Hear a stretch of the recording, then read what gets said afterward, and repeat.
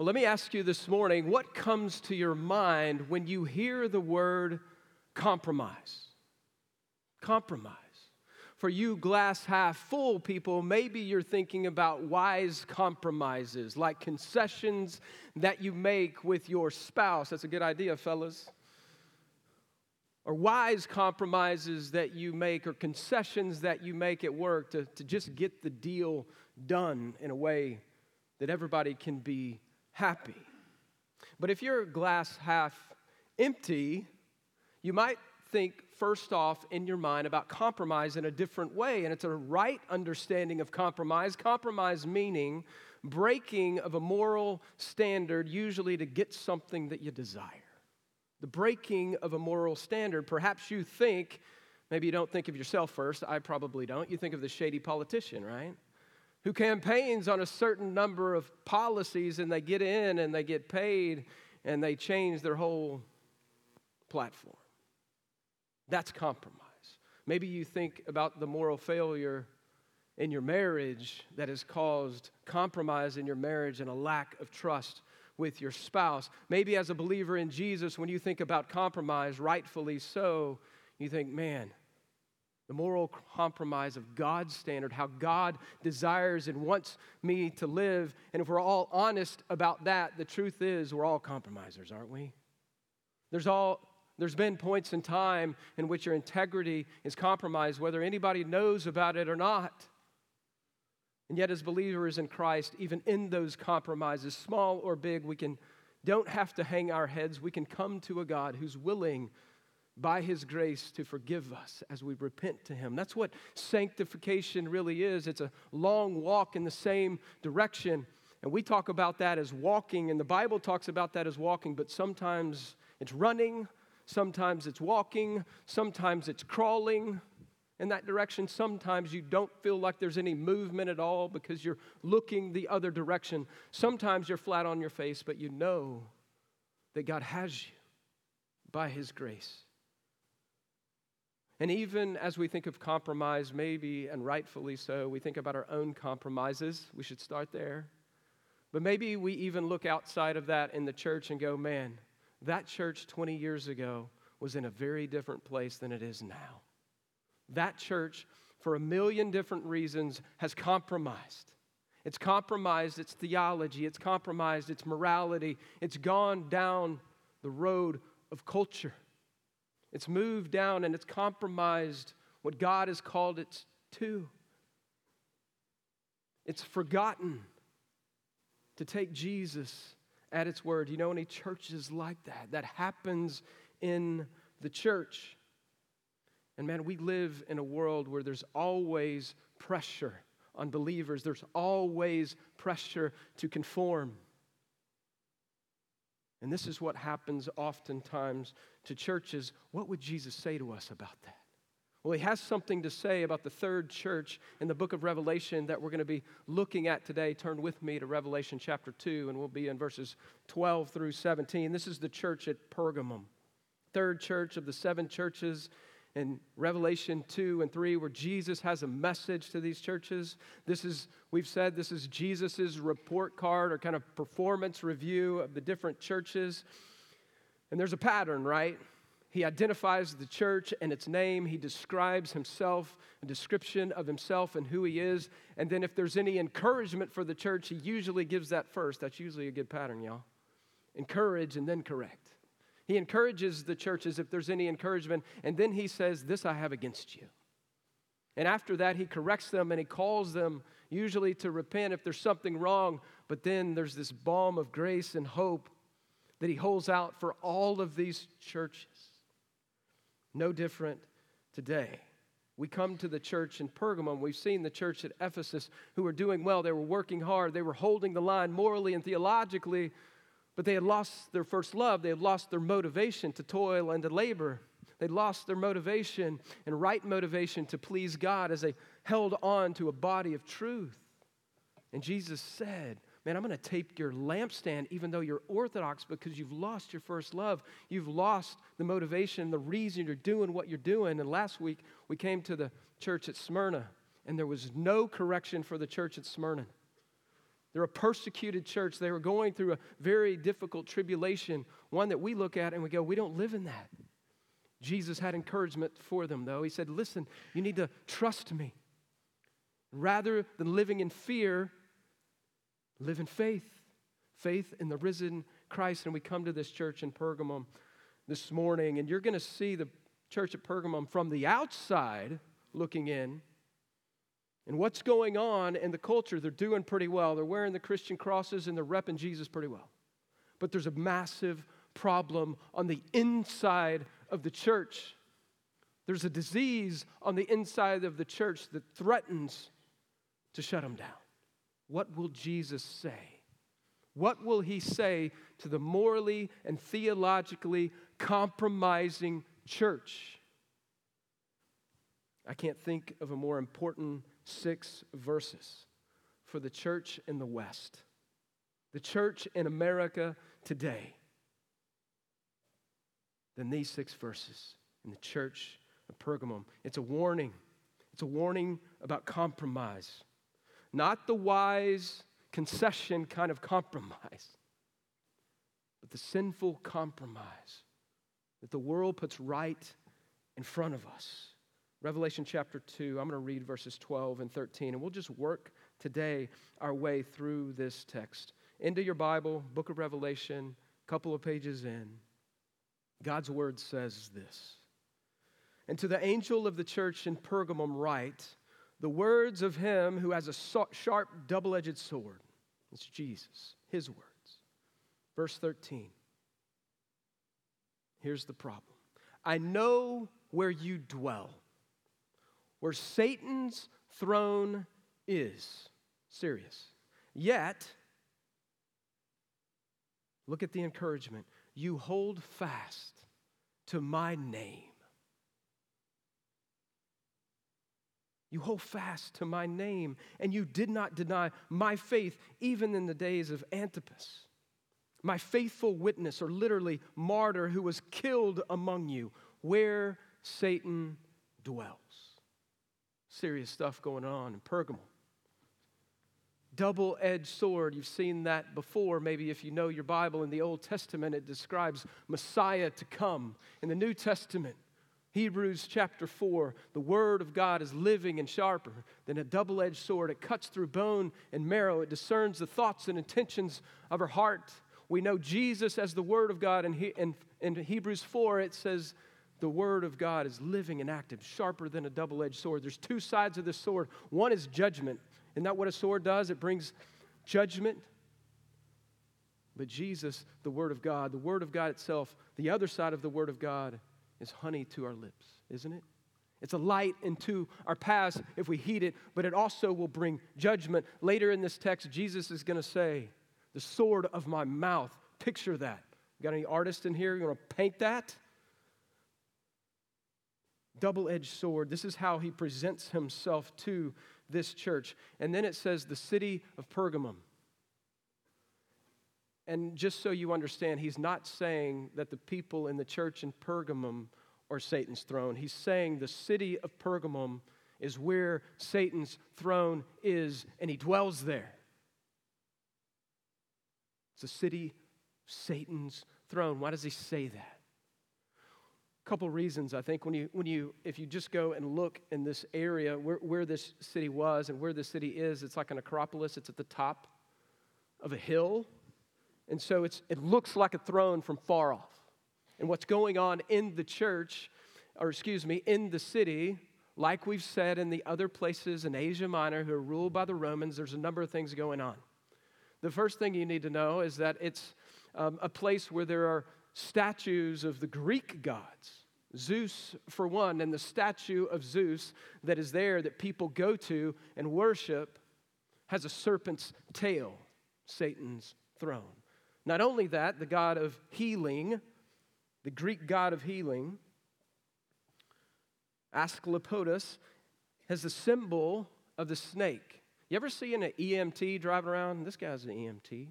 What's the symbol for the medical community? And I'm not a conspiracy theorist. I don't think there's any problems here. What's the symbol? Where does it come from? It comes from this Greek god, the god of healing and the god of medicine. And the symbol, the interesting thing, the interesting practice of these people when they were sick and they needed to be healed, they believed that they would go to this temple of the God of healing and they would lay down. You see this in silly movies, right? They would lay down and snakes would come over them. Non-venomous snakes. And if the snake bit them, then they would be healed. I'm not saying there's snakes in the EMS, man. All right? Don't go there. Conspiracy was, that's not my point. There's a serpent. The symbol of this God is a snake like Satan.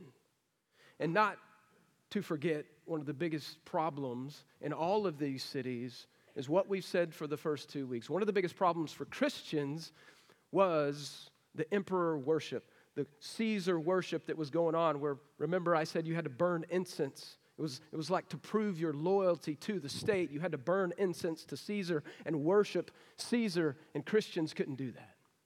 And many Christians, as we've already said, have been martyred for their faith because they won't get in line with Rome, because they won't worship the Caesar. And this is the primary problem. So for all of those reasons, you have a serious statement from Jesus that says Pergamum is Satan's throne. Pergamum is a place in which Satan dwells. But notice something. Who else dwells there? The Christian church. They're not moving out. They're there. It's the permanent residence in a city that is given over to sexual immorality, in a city that is given over to false worship and idolatry. The church is there. And look at his praise. You have not denied me. In the public square, this church held fast, and they even held fast in the midst of one of their own getting killed for their faith because they wouldn't worship the Caesar. Even then, this church held fast to the name of Jesus, meaning they didn't go worship the name Zeus. They didn't go worship the Caesar. They held fast to the name, the person, and work of Jesus in the midst of all of that. See, Jesus' first truth this morning is that Jesus commends the church, or churches who withstand external persecution. He commends them. He sees them. He knows them. He's for them. He's with them. He encourages and praises them and applauds this. Can I say this? That's pretty far from us, like I said last week, but so should we. How do we do that? We do things like pray for the persecuted church in the world that we live in. I want to show you, this is just one website. If you go, well, that's so far removed from me, I'm going to bring it front and center. If you want to take a picture of this, opendoors.com. You can go to Voice of the Martyrs. You can go to a number of places. And you can see in our world what Open Doors says, at least, and you can go to other places. Here are the top 50 most persecuted countries in the world. There's imminent threat. There's a lot of threat. There's top 50 countries. You can also see statistics. You can also find out more. You can get on an email list and go, how can I pray for the persecuted church? We can do that for our brothers and sisters around the world who don't live in the blessing and the freedom that you and I live in. We can praise them too. We can pray for them too. We can pray, and I did this last week at the end, but one of our former pastors, and it's not like some of these places, but to listen to the stories of believers in like Portland and like Seattle. This guy, John Fox, many of you know John Fox. He ministers in Seattle, Washington. It's no cakewalk for him, inside or outside his church. We can pray for him and his family. We can pray for Neil and Sarah Sandoz, who live in Nairobi, Kenya, and are more safe there, but they minister in South Sudan. These are our own. People are here. And maybe you know people. You ought to be praying for them on a regular basis. I know people that I can't even mention their name in this place because we're recording, because of the threat, the potential threat. I can't put their name in an email because the potential threat of harm to them because they're ministering in a place like Pergamum. They're ministering in a place in our present day world like this. But personally, we can ask this question, can't we? We can ask, in what ways am I tempted to shrink back from holding fast to the name of Jesus? Are there any spaces and places in your life where you don't want people to know that you're a Christian, students at school? I'm not saying you have to wave a sign, but I am saying, do you not want people to know that you're a Christian? Why is that? Are there places in the workplaces or with your family that you don't want them to know? Or maybe you're at a coffee shop and you got your Bible there, and I'm not saying this is wrong, but I'd rather use my phone. I don't want people to see my Bible. What places and spaces in our own hearts and relative freedom do we shrink back? Do we shrink back from holding to the name of Jesus? And there's something else, and I'm just going to mention it here. I could mention it every week. There's a wedding of church and state. Do you see it? Or religiosity, religious belief and state in Rome. Do you see it? You've seen it in everyone. So if you want to be a loyal citizen of the country, you have to worship the Caesar. You're considered disloyal if you don't worship the Caesar. You could die. So there's a wedding, a bringing together of religious practice and the state here. It's interesting because if you go a couple hundred years later, this is free, a couple hundred years later in history, here they're persecuting Christians. Here they're killing Christians. A couple hundred years later, what happens in Rome? It becomes like the state Christian church under Constantine, right? So they're not persecuted anymore. It becomes the state's religion. But what happens when that happens? There ain't nothing good happens, y'all. For 1,000 years, they conflate like people who are working for the state are now priests, or now in leadership in religious circles. How'd that work out in church history? Not so well. Where they're forcing people to convert to Christianity. Christianity doesn't work that way. And so let's just fast forward. The world that we live in looks a bit different than that. Listen, you won't find a more patriotic person in a good way. I'm grateful for the place that I live. If you've ever been anywhere else in the world and you stayed there long enough, you'd be grateful for the freedom that God provides in this country, for the opportunities that this country provides. I'll wear the shirt on July 4th. I'll sing the anthem. I'm not sitting down. I'm patriotic. And for some of you young people, that doesn't mean I'm idolatrous. That doesn't mean, right? It doesn't mean that I'm a Christian nationalist and I'm conflating things. It doesn't mean that. There is a healthy way where you can appreciate the place that you live. That's healthy. But let me tell some of the older timers like me, good things can become bad things if they become ruling things. And I look at our country and I go, man, we've lost our way. And maybe you've seen that as well. And you want it back. But are you more loyal to your citizenship to the state than you are to your citizenship in heaven? That's a question I've got to ask myself. It's a question you ought to ask yourself. We don't live in that time. But we got to be careful what we wish for sometimes. And we could talk a lot about that. We can talk a lot about that. I'm happy to talk offline with you about that. But our citizenship first is in heaven. Next. So the report card here, the report card for the church in Pergamum is pretty good, outwardly speaking. But there's a problem from within. There's a cancer inside of this church. It's a cancer that's malignant, Jesus is going to say. It's malignant. And what happens to malignant cancer unless you deal with it? It metastasizes and it spreads. There's a cancer of compromise in this church. Although on the outside, they beat their chest for Jesus, on the inside, they don't do that. They compromise. Look at it. Verse 14 through 16. Listen to this. We need to hear this. The church in America needs to hear this. Pastors need to hear this. But I have a few things against you. This is Jesus speaking. You have some, not all, You have some there in your church who hold to the teaching of Balaam. I'm going to unpack that. Who taught Balak to put a stumbling block before the sons of Israel so that they might eat food sacrificed to idols and practice sexual immorality. And also, second, you have some, not all, not the whole church, you have some who hold to the teaching of the Nicolaitans. We've already seen that in Ephesus.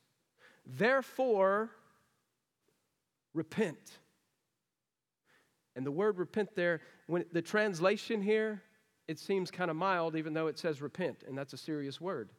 But in the Greek, when it says repent, you lose the flavor of it a little bit. This is Jesus saying, repent now. Don't delay now. You got to deal with this cancer, this malignant cancer now before it metastasizes. That's the emphasis in the Greek. Now.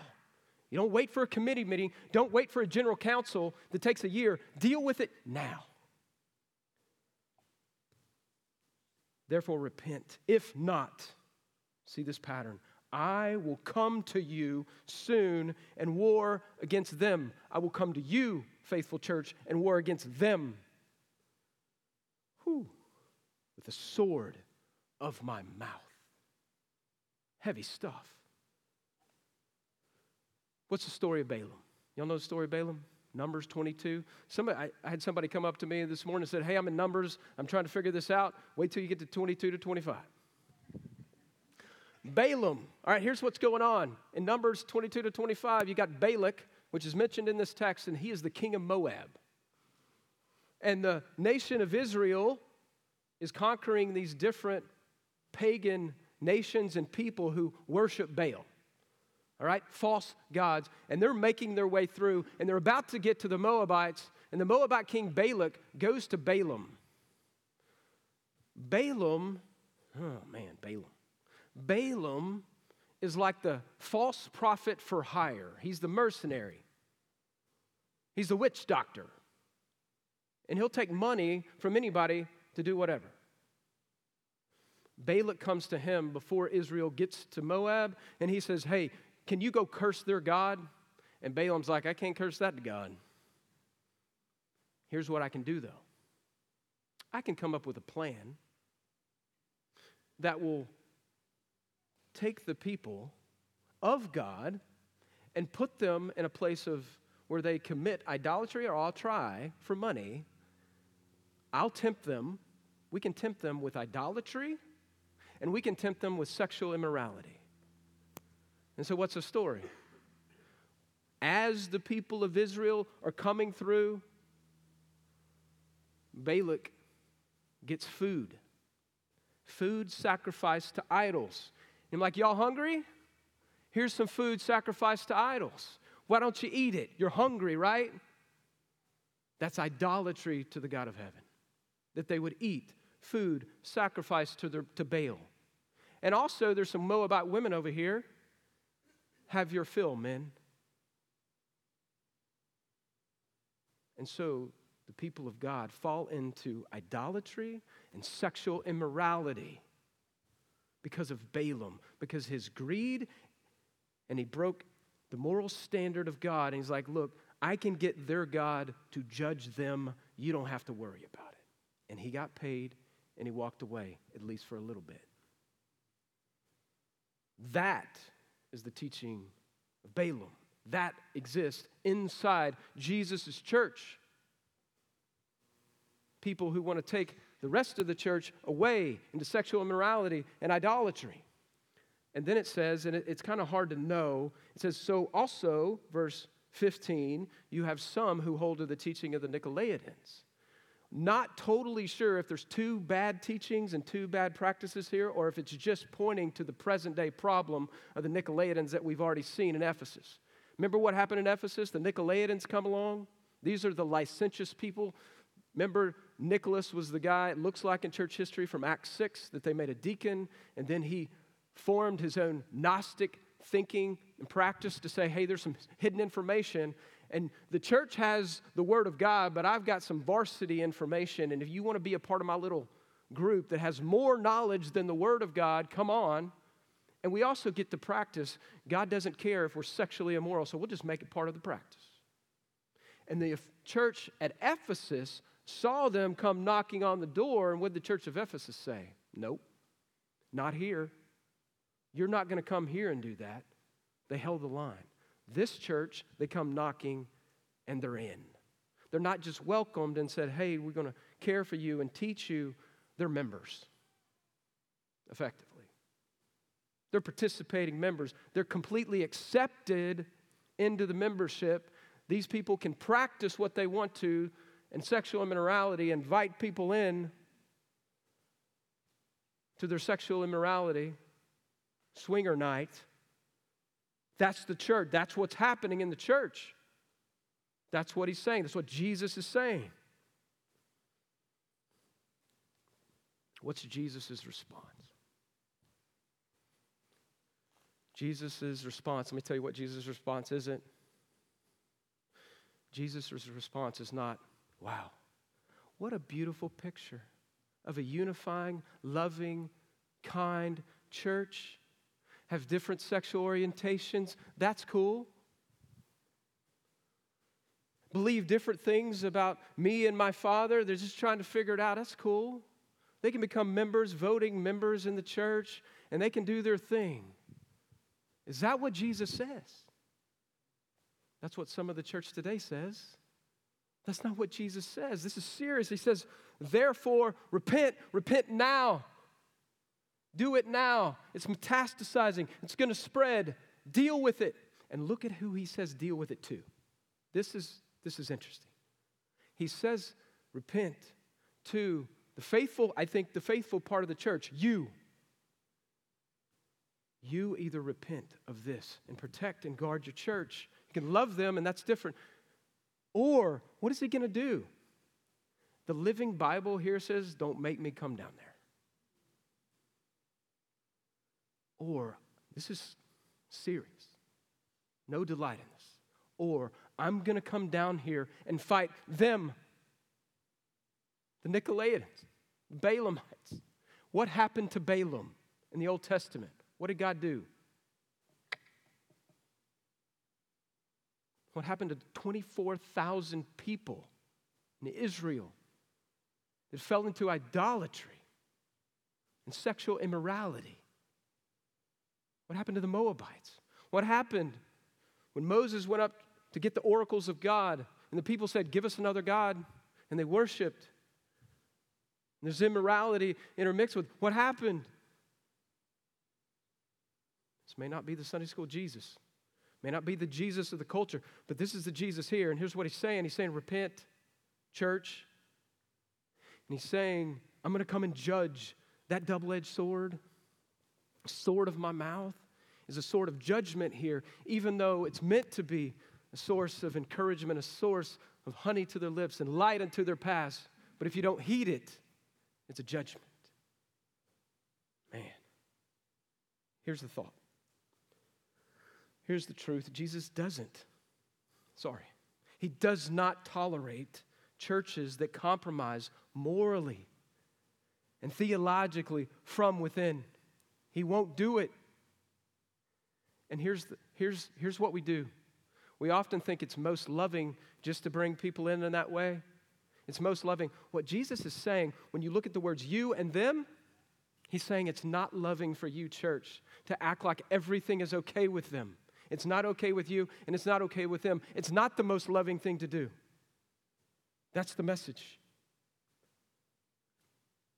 We know some of these texts, but Romans 12, the call of the church, right? Don't be conformed to the pattern of this world, but be transformed by the renewing of our mind, that by testing that you may discern what the will of God is, what is good and acceptable and right. James 4:4.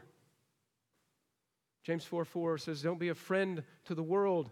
It's conflict with God. If you're going to be a friend to the world, conflict with God. I'm going to define some of these things and clarify some of these things as we go.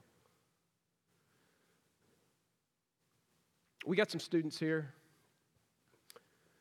I got some, 1, 2, 3, Mag High students. Would any of y'all ever wear Mag West uniforms to school unless you lost fantasy football or something? Or a Farkle or something? Or it's a joke? Mag West kids wouldn't wear Mag High shirts either, would they? No, never, ever. Y'all live close to each other, though, right? We're in the same school district, but you would never fraternize with the enemy like that, right? I got over here, let's see. I got Willis High School over here. Would you ever wear gold and black for Conroe Tigers? You would not. You're going to wear black and purple. You're going to rep that well. You're not going to interchange that jersey ever. You got any, what we got? Let's just say it. Some of you are zoned, younger kids are zoned for the Woodlands High School. Man, Woodlands High, y'all, I looked up y'all's mascot. It's the Highlanders. I know the McCullough Middle School, all that stuff. Like, you're not Scottish and you live in a flat place. You don't live on the Highlands. Sorry. Y'all get some things done in the Woodlands. Y'all need to change that deal. It's too easy to make fun of. College Park's got y'all all day, man. I mean, they're the Cavaliers, so whatever. But seriously, Woodlands High School kids aren't going to wear College Park gear. College Park's not going to wear Woodlands High School gear. They live amongst each other. Ain't going to happen. Robbie, I'm not wearing a Cowboys uniform, all right? I'm not wearing a jersey. I'm not even going to switch it out with you after the game. Texans, baby. Aggies, you're not going to do that. Listen, this is important, and I'm going to clarify what I'm saying because I need to. Team Jesus does not wear interchangeable jerseys with Team World. That's not who we are. Now, as a believer, do I struggle with that? Man, I really struggle with that jersey because I want something. The evil one's dangling out there, that my flesh is dangling out there, but I don't wear it. What we want is to rep that jersey so well that the world looks at that and says, that's light, I want that, I don't want what I got. The witness part of this. And just to clarify, what I'm not saying is you go into your cave as a Christian. I'm not saying that at all. And wear your jersey and only hang out with one another. You're called to be a witness. That's why God has left you here, to be on mission for people like you were before you knew Christ. You once were, Book of Titus. You ain't no better. Jesus has just changed your heart. And so we're here to be a witness of Jesus. That people aren't accepted necessarily because of who they are, but they're accepted because of Jesus, that He accepts them on the basis of faith and repentance. Right? So just to be crystal clear on what I'm saying, we don't live isolated lives. We want to be a witness to the world around us. But in the church, we have to guard the truth. We have to guard practice. Let me just summarize what I think is happening in between the lines in this church.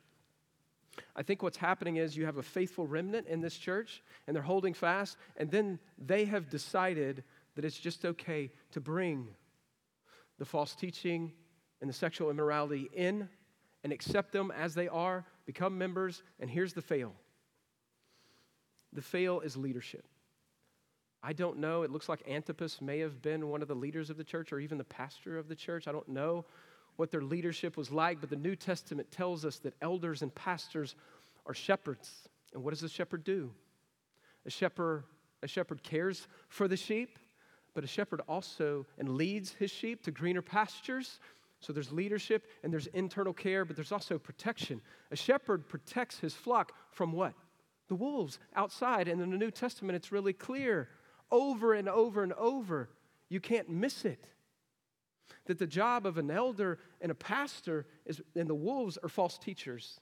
The wolves are people who bring in false teaching and false practice and sexual immorality, those things. And so part of my job as a pastor is to protect you, the sheep, and the elder team is to protect our church doctrinally.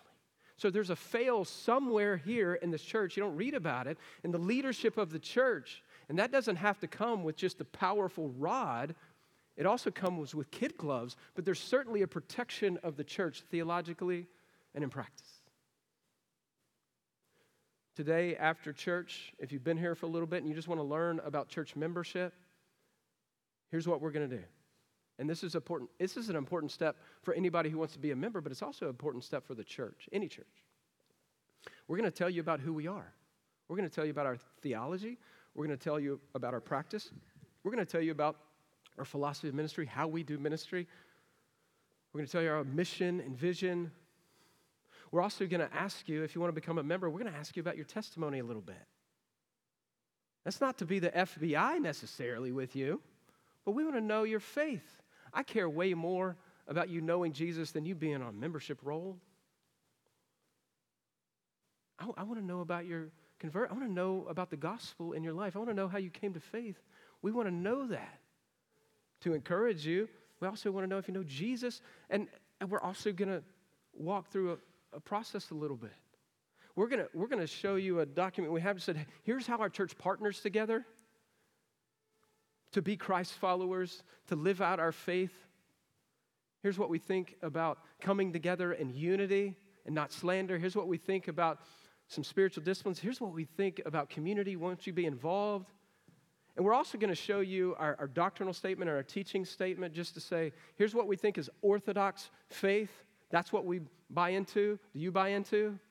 We're going to show you our teaching statement, which is even broader, kind of secondary things, and go, here's what you're going to hear from the pulpit. Here's what you're going to hear, your kids are going to hear from the pulpit to your kids' class. That's a good step for anybody coming to a church to know where they stand. Rather than just saying, hey, everybody come on in. It's no big deal what you think or believe. As elders, we don't protect the church that way. We also don't help you. And so that's why we call the class Membership Matters. Not because you get a vote or I have chapter verse on imperative things about membership. I mean, we're not going to prick your hand and make you commit your life, okay? It's not what the membership is. It's about partnership together. And it's a way for you to know, but it's also a way for us to protect the membership of the church. And that's a good thing. Man, there's folks in here, I want to say this. There are people in this room, and it so encourages me how much you care about people who don't know Jesus, how much you love people who don't know Jesus. You know the grace of God yourself. You've experienced it yourself, and you want people to experience His love and His mercy and His kindness, and you're not affected one bit about what sin it is or what lifestyle it is, and that's a beautiful thing.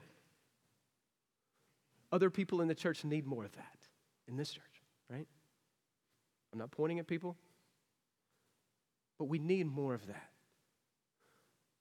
But the danger is, especially if my bent personality-wise is people-pleasing, if I have both of those things that are present, one of the things that can happen is like, I'm going to move the line. I'm going to move Jesus' line because I think that's going to help them believe. And this text is saying it's not.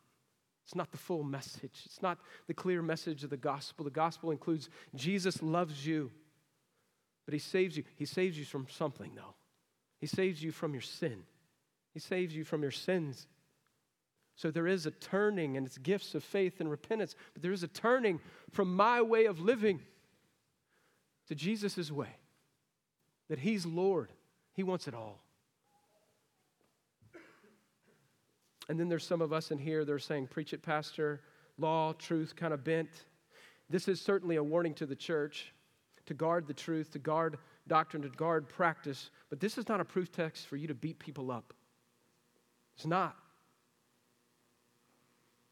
It's ought to give you more compassion for the lost, people who need Jesus and the brokenness of where they're at, even if they yell at you on social media. Let me give you 4 thoughts about compromise. 4 characteristics of compromise. First of all, compromise never occurs quickly. Ships. Think about ships. Rarely does a ship get off course in the ocean because some dude on the ship just took the wheel and turned it all the way. It gets off course slowly but surely because the current and the winds. That's the way compromise works. Hebrews 2:1 says, pay close attention, church. Pay close attention to what we have heard so we don't drift away from the living God. Compromise never happens quickly. Second, about compromise, it always lowers the original standard, God's standard. It lowers that standard. That's why inerrancy and sufficiency of Scripture is so important. We don't bend the standard To make it more palatable for the culture, we believe God. We believe who He is and how He's revealed Himself is best for a culture that says, I don't want it. It lowers that standards. Hebrews 10:23 says, let us hold fast to the confession of our hope without wavering, for He who promised is faithful. New Testament says, contend for the faith, the one that I made up or the one that's passed down. The one that's passed down. We're not changing the message. Third, compromise is seldom offensive. That's why it's easy to drift. It's seldom offensive, at least to the world around us. It's applauded. That's why it's easy to drift. A little resistance from a watching world. Jesus sums this up and says, man, if you were of the world would absolutely love you. But you're not of the world. So understand it, it's probably going to hate you at some point. Again, not go in your closet. It's not what we're talking about. Last, a little small compromise often leads to bigger compromises. That's just the story of the church. You can't ignore 1,000 years of this where people make and churches make little bitty moral compromises that lead to theological compromises. See also the church. See also institutions that started as Christian institutions. See also denominations. It's just what happens, the pressure. It's how it moves. See also David went from little things to big things. And we've talked a lot about the church here. But let's talk personally just for 1 second. What small, little compromises are you considering to make? What are they? What small compromises are you already making? Maybe people don't know about it. What small compromises have become big compromises in your life? Fellas, whether it's pornography that leads to adultery, ladies, if it's gossip that leads to slander, that leads to broken relationship, whether it's white lies that leads to big lies. Compromise happens slowly, but it gets bigger. So here's this kind of rough spot. Are there any remedy here? Is there any hope for this church? I'm going to knock my pulpit over.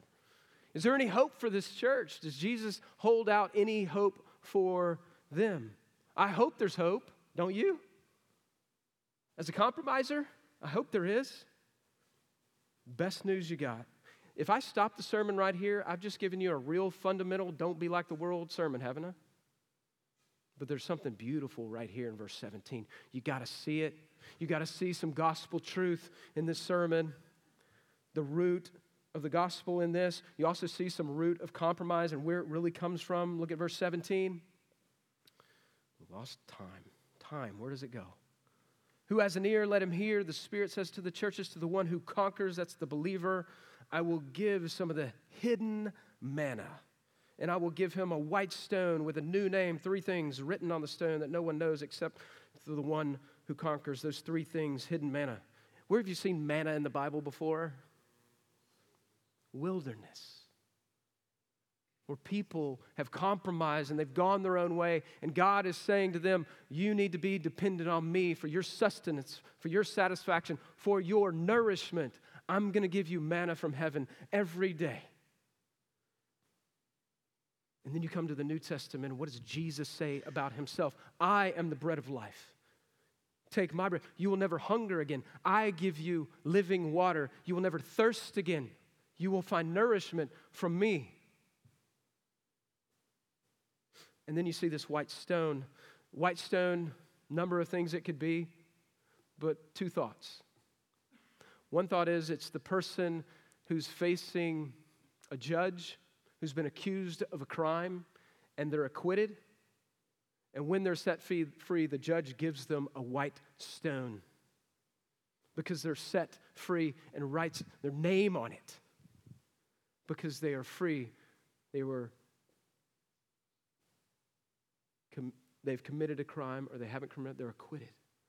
One other place in athletic games of that day, which we saw last week in the Crown of Life. At the end of the athletic games, if you win and you endure and you conquer, you get a white stone with a name on it. You know what that white stone with a name on it grants you? it grants you acceptance into the after party after the games. There's acceptance. There's assurance that you're getting in. See also eternal life.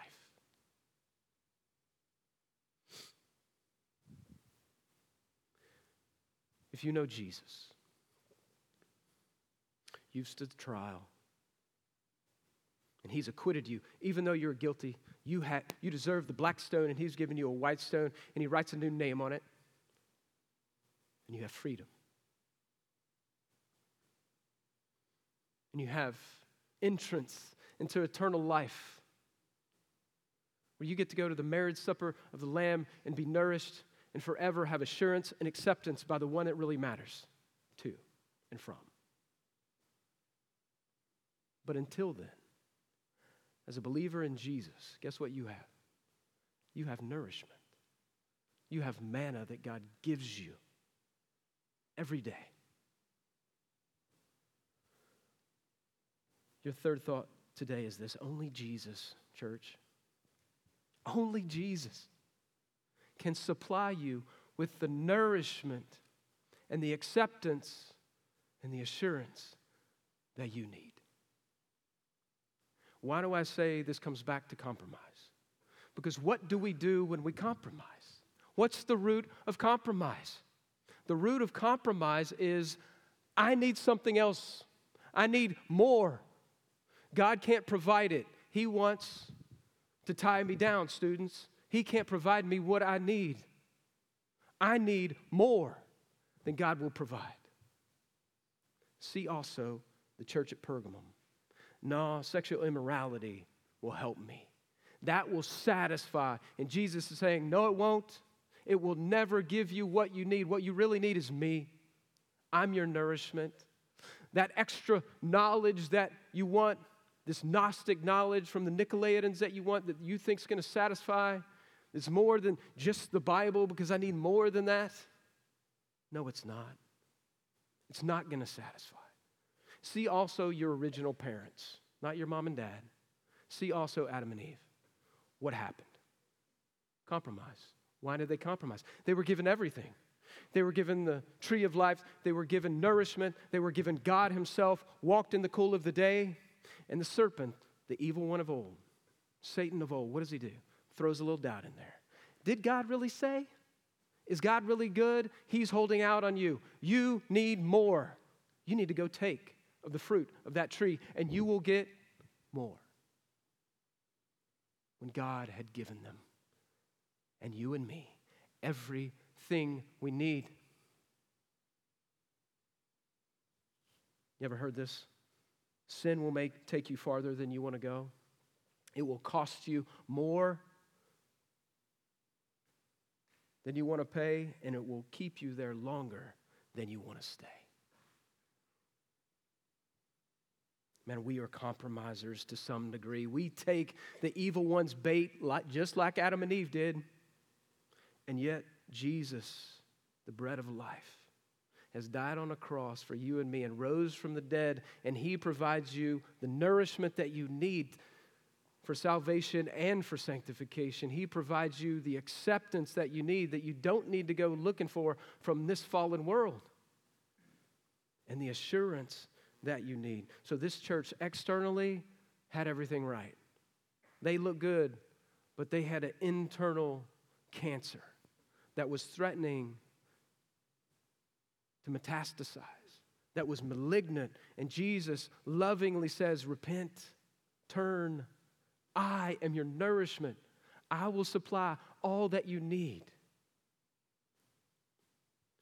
Man, is there a place in life right now today that you are looking for nourishment in a different place than Jesus? Perhaps theologically, perhaps sexually. Where are you looking for your supply? Jesus is saying, I'm all you need. You ever heard the saying, what one generation tolerates, the next generation will accept? And what that generation accepts, the next generation will celebrate. Pretty prophetic about the world you and I live in. What is this world celebrating?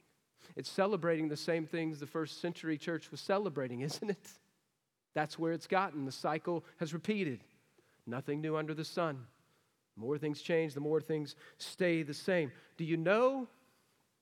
I didn't even know this until yesterday because I proof some of the quotes or things that I say just to make sure it's accurate. And I had no idea, and I was blown away when I saw who this quote was just in the back of my head. I'm like, this is perfect. You know who said that? Or a version of that? John Wesley. Do you know who John Wesley is? John Wesley was a faithful believer in Jesus. In heaven today, he started the Methodist Church. What one generation tolerates, the next will accept. And then the next generation will celebrate. I don't think John Wesley from heaven can weep a tear or roll over in his grave, as we say, but I think he would. There's a warning here for all of us, not just the Methodist Church and what's happened there, for us as well. Here's what I think this boils down to. We need to take Jesus at His word. We need to take Him at His word, that He's enough. What does that look like today? I think it looks like the same thing that it looked like then in many ways. Hold fast, like this church, hold fast to His name. But second, where they got it wrong, guard.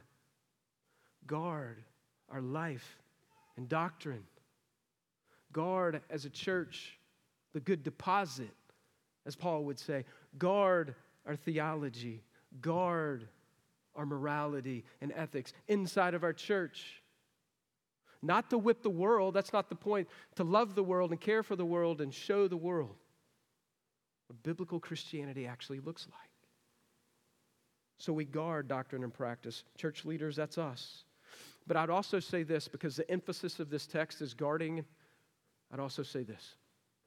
Just as vehemently and just as rabidly, we have to be a church that is committed to our witness to a broken world. Our witness to a world that is broken sexually, theologically. A world that needs to be set free by the gospel of Jesus from what they think is freedom that is actually slavery. Who does God want to deliver that message? You and me. They need the truth to set them free. They need repentance that unbinds them from their shackles. They need the true love and grace of Jesus that you've experienced as well. That God has saved you from as well. The world needs that. And last, we need to remember, believer, that it's Jesus who supplies. It's Jesus that supplies all that you need. You don't need to go looking anywhere else. You don't need to find acceptance anywhere else. He provides it. Take Jesus at His word. Let me pray.